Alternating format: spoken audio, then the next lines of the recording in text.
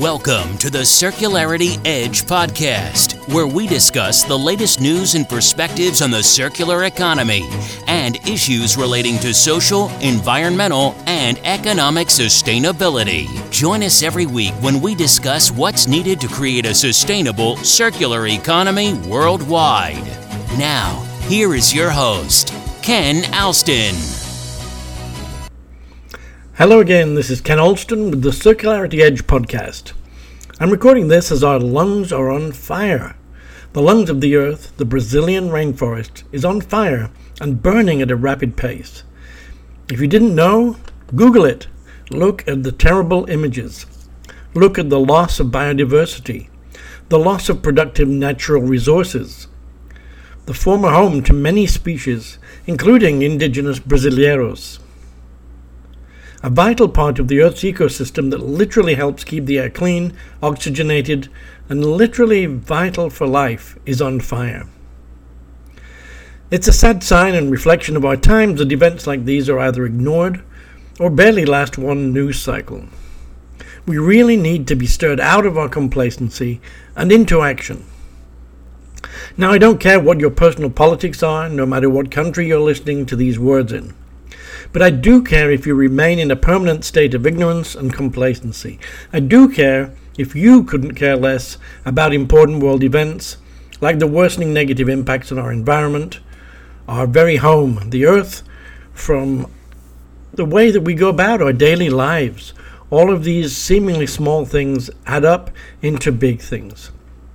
And there are things you can do that take so little of your time but can have a big positive impact. You can email or phone your local politicians. It doesn't take much effort.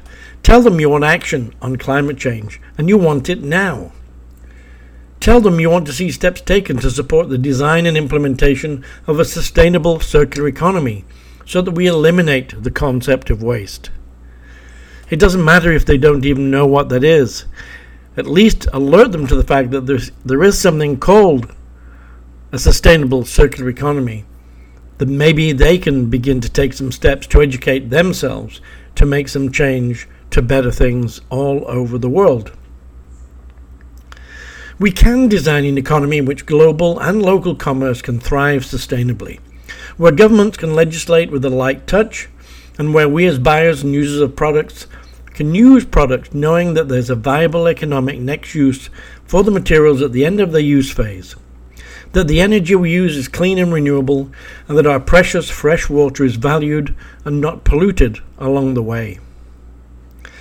Now, to get there, we all need to support organizations financially that are doing things on our behalf to help deal with these many and growing threats to life on our planet. And now that I think about it, you can even support this podcast financially. Contact me if you want to do so. And as I'm recording this podcast episode, I'm in the final stage of preparation for my trip next week to Bogota and Medellin, Colombia. I'm putting the finishing touches together right now to my presentations and getting clear on the messages and the outcomes I'd like to see from my time there. And I'm reminded of a quote by the Colombian writer Gabriel Garcia Marquez, who said, "No tenemos otro mundo al que podernos mudar." We don't have another world to which to move to. Now, I'm spending almost 3 days at the Universidad del Bosque. How ironic is it that I'm speaking of the University of the Forest at the time the Amazon fire rages on? I'll be meeting with deans, faculty, administrators, and students, and I'll be talking about how we can integrate all of this sustainable circular economy thinking into the curriculum and into all of the activities at the university. And I'll be keynoting the university's conference on social inclusion and meeting with the Ministry of Environment and Sustainability in Bogota. It's set to be a busy and exciting week, and one where I hope to report on the positive changes that are happening in Colombia. Let me give you 2 examples of the terrific work that's going on in Colombia to help create an improved economic outcome for all, including indigenous people, and how an automobile insurance company is doing its part to create a sustainable circular economy. Have you ever eaten blue raspberry food? Maybe a slushie or ice cream? Ever wondered what the dye is that makes it that shimmering blue color? More likely than not, it's an artificial dye, but it doesn't need to be. There's now a safe, natural blue color made just outside of Medellin, Colombia, where a little-known fruit is being transformed into a natural food color.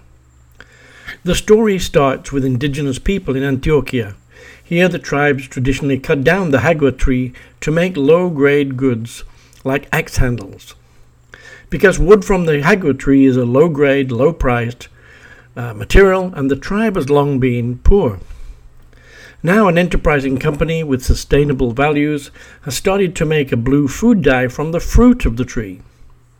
Now it's not an edible fruit, it was not considered valuable, and was either left on the ground to rot, or occasionally might be used by the tribes to make a dye to adorn their bodies. Now here's the magic in this situation. The fruit is more valuable now than the low-quality wood from the tree. The tribe actually makes more money, does not have to chop down the tree, and can earn even more money than they were before. So now they have an incentive to plant more trees, to generate more fruit, and to live more sustainably and with a higher income.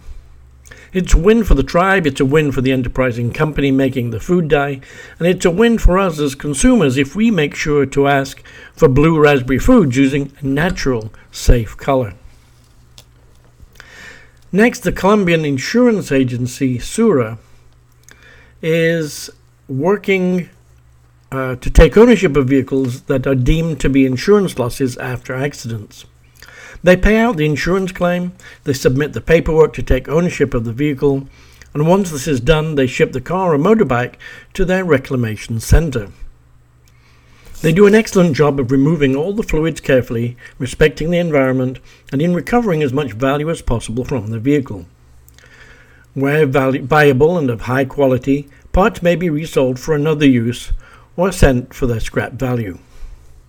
Unfortunately, despite all their valiant efforts, they suffer the same problem that the waste industry faces from the current take, make, sell, buy, use, and waste linear business model.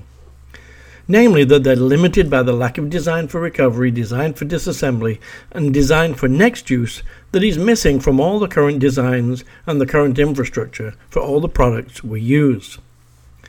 And inevitably, as they did not have any say in the car or bike design, the insurance company can only do their very best to make, as we say, a silk purse from a sow's ear.